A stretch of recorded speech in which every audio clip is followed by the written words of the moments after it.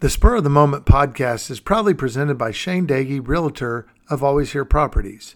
Selling your home, buying your home, first-time buyers, investors, and seasoned home buyers. Call or text 512-540-1626, and I'll be glad to help with all of your real estate needs.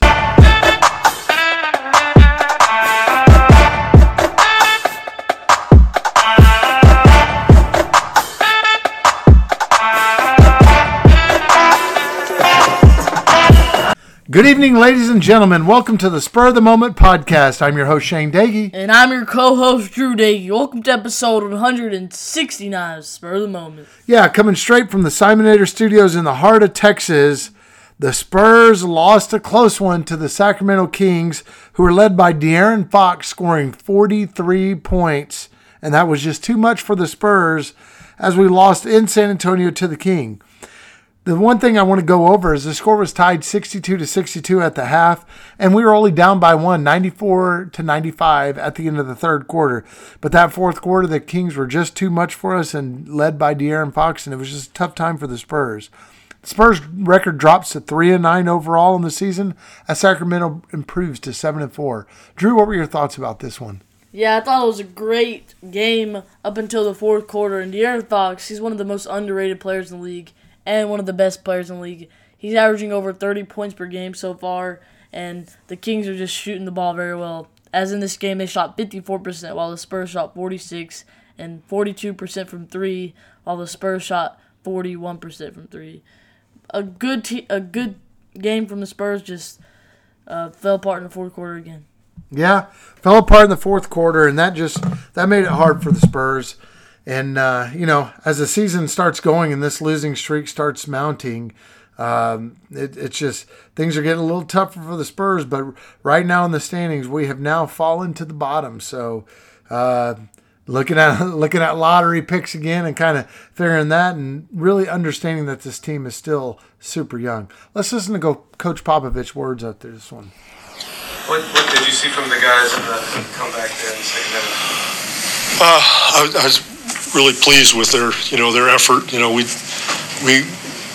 in a situation where we can't make as many youthful mistakes as we make. We just played an experienced a couple all-star guys in the playoffs, and it showed.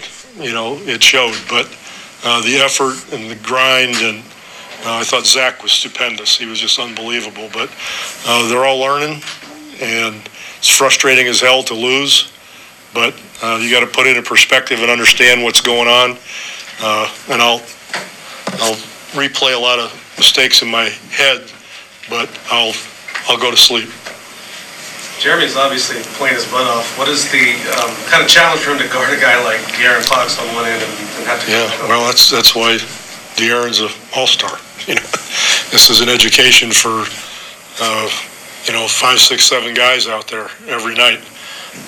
And they're taking it all in, and as long as they're competing the way they're competing, I think, over time the mistakes will be reduced, that kind of thing.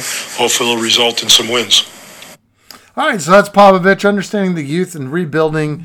And I know that's a constant reminder, but ladies and gentlemen, we have to realize the age of our Spurs team.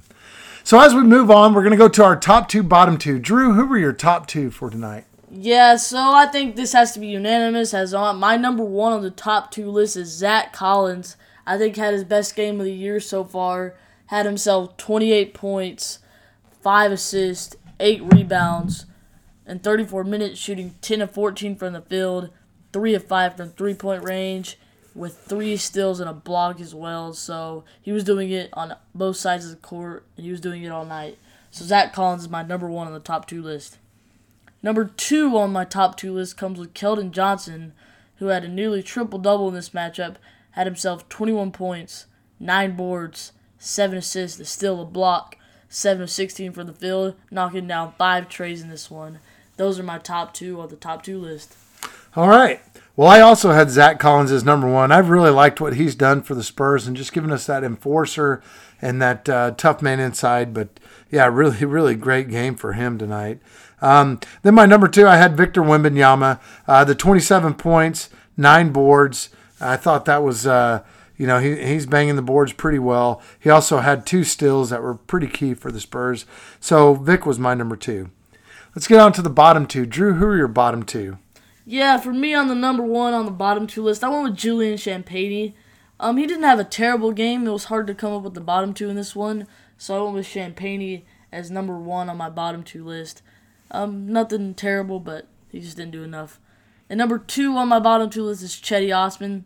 His role went down a little bit throughout the year, but he only had 3 points, knocking down 1 3 and turning over the ball once. So Cedi Osman's number 2 on my bottom 2. Who you got? I had Julian Champagnie as my number 1 also. He's been getting the opportunity to get a couple starts here and there and hasn't really just gone off. He did hit a couple threes, which I was proud of, but ultimately I think he could have done a little more.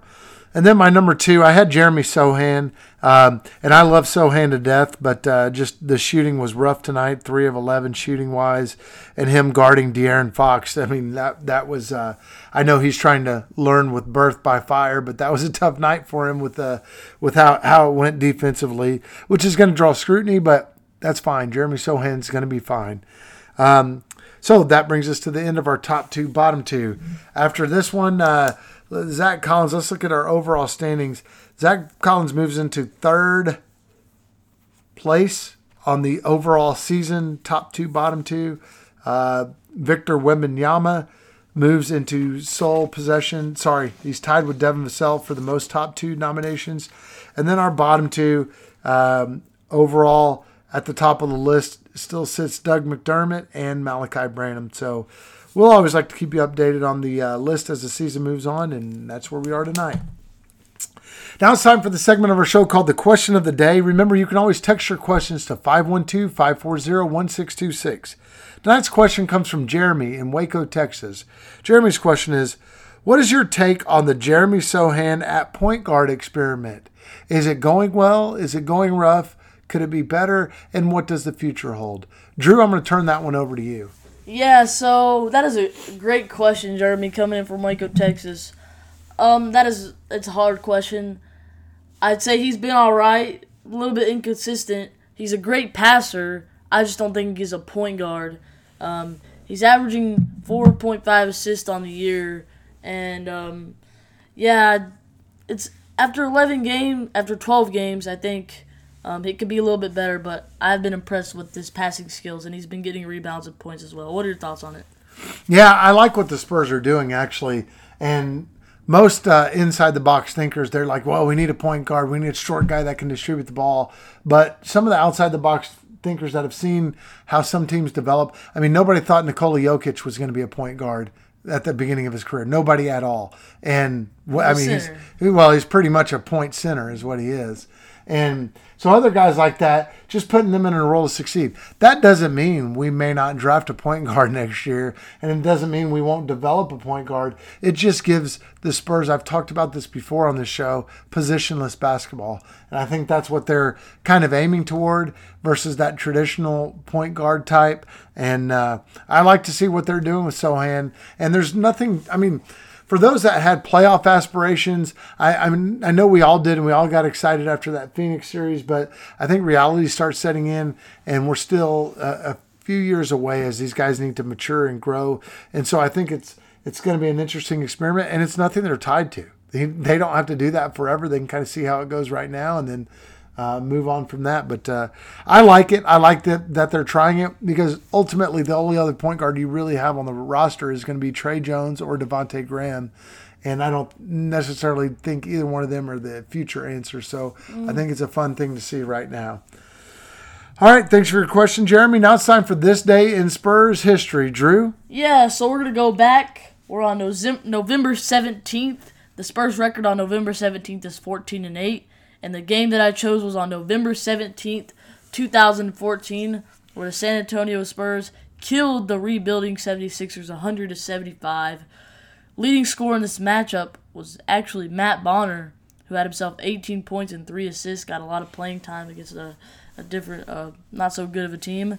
We had Danny Green with 11 points and 4 assists, Tim Duncan with 10 points, 10 boards, Corey Joseph with 14 points and 5 rebounds, Aaron Bain with 12 points, 9 rebounds in this one. The Spurs improved their record to 6-4, and you'll be surprised, the 76ers record was 0-10 after this game. So, yeah, that is this day in Spurs history on November 17th, 2014. Wow, I'm glad you shared that one from 2014 because think about the Sixers now. Think about that. This is 9 years later. They did the same deal, and actually their former head coach is a Spurs assistant now. So they did this rebuild, and they got a premier player, and they've been able to ride that success for quite a while. So you kind of see the bottom and you kind of see the top. I appreciate that one, and it's always nice to hear when Matt Bonner's the leading scorer because I'm a big Matt Bonner fan. He's a good one. All right. Thank you for this day in Spurs history, Drew. Now it's time to preview our upcoming game. And this one looks to me to be very winnable. We have the Memphis Grizzlies rolling into town, and they have a 3-8 record coming in. They're matching our 3-9 record. What can you tell us about Memphis minus Ja Morant? Yeah, so minus Ja Morant, they're still one of the very youngest teams in the NBA. It's going to be a battle. The Grizzlies Spurs. Their leading scorer has been Desmond Bane all year. He's also a great three-point shooter. He's averaging a little over 25 points per game. I really like what he's doing for the Grizzlies. Their second leading scorer and their defensive force is Jaren Jackson Jr., who's averaging 19 points and 1.6 blocks per game. Santi Aldama, I might have mispronounced that name, but he's having a pretty good year so far, averaging 14 points, 6 boards, 2 assists. And then Marcus Smart, who is questionable for this game, is averaging 12 points, 5 assists, 2 steals. I think this team is good, and they will be a tough matchup for the San Antonio Spurs. Okay. Well, my prediction is I think the Spurs are going to win this one. I got the Spurs winning by 6, and my player to go off is going to be Keldon Johnson. I think he's going to have a big night. I think the Spurs are going to end this losing streak, and they're going to get back in the win column. Drew, what about you? Player to go off and prediction? Yeah, so my player to go off is going to be Victor Wembanyama. And I have a weird prediction. I think the Spurs blow out the Grizzlies, winning by 28 points. I just have a weird feeling we haven't had one of those wins yet. So I'm going to go with the Spurs to win by 28 points. Well, I hope you're right. That would be an awesome night and a great end to this losing streak that we're in right now. As for now, that brings us to the end of the Spur of the Moment podcast episode. Ladies and gentlemen, thanks for joining us, and we'll be back to you after the Memphis game to wrap it up and preview the next one. Drew, would you take us home, please? Yes, thank you everybody for listening. And as always, go Spurs, go!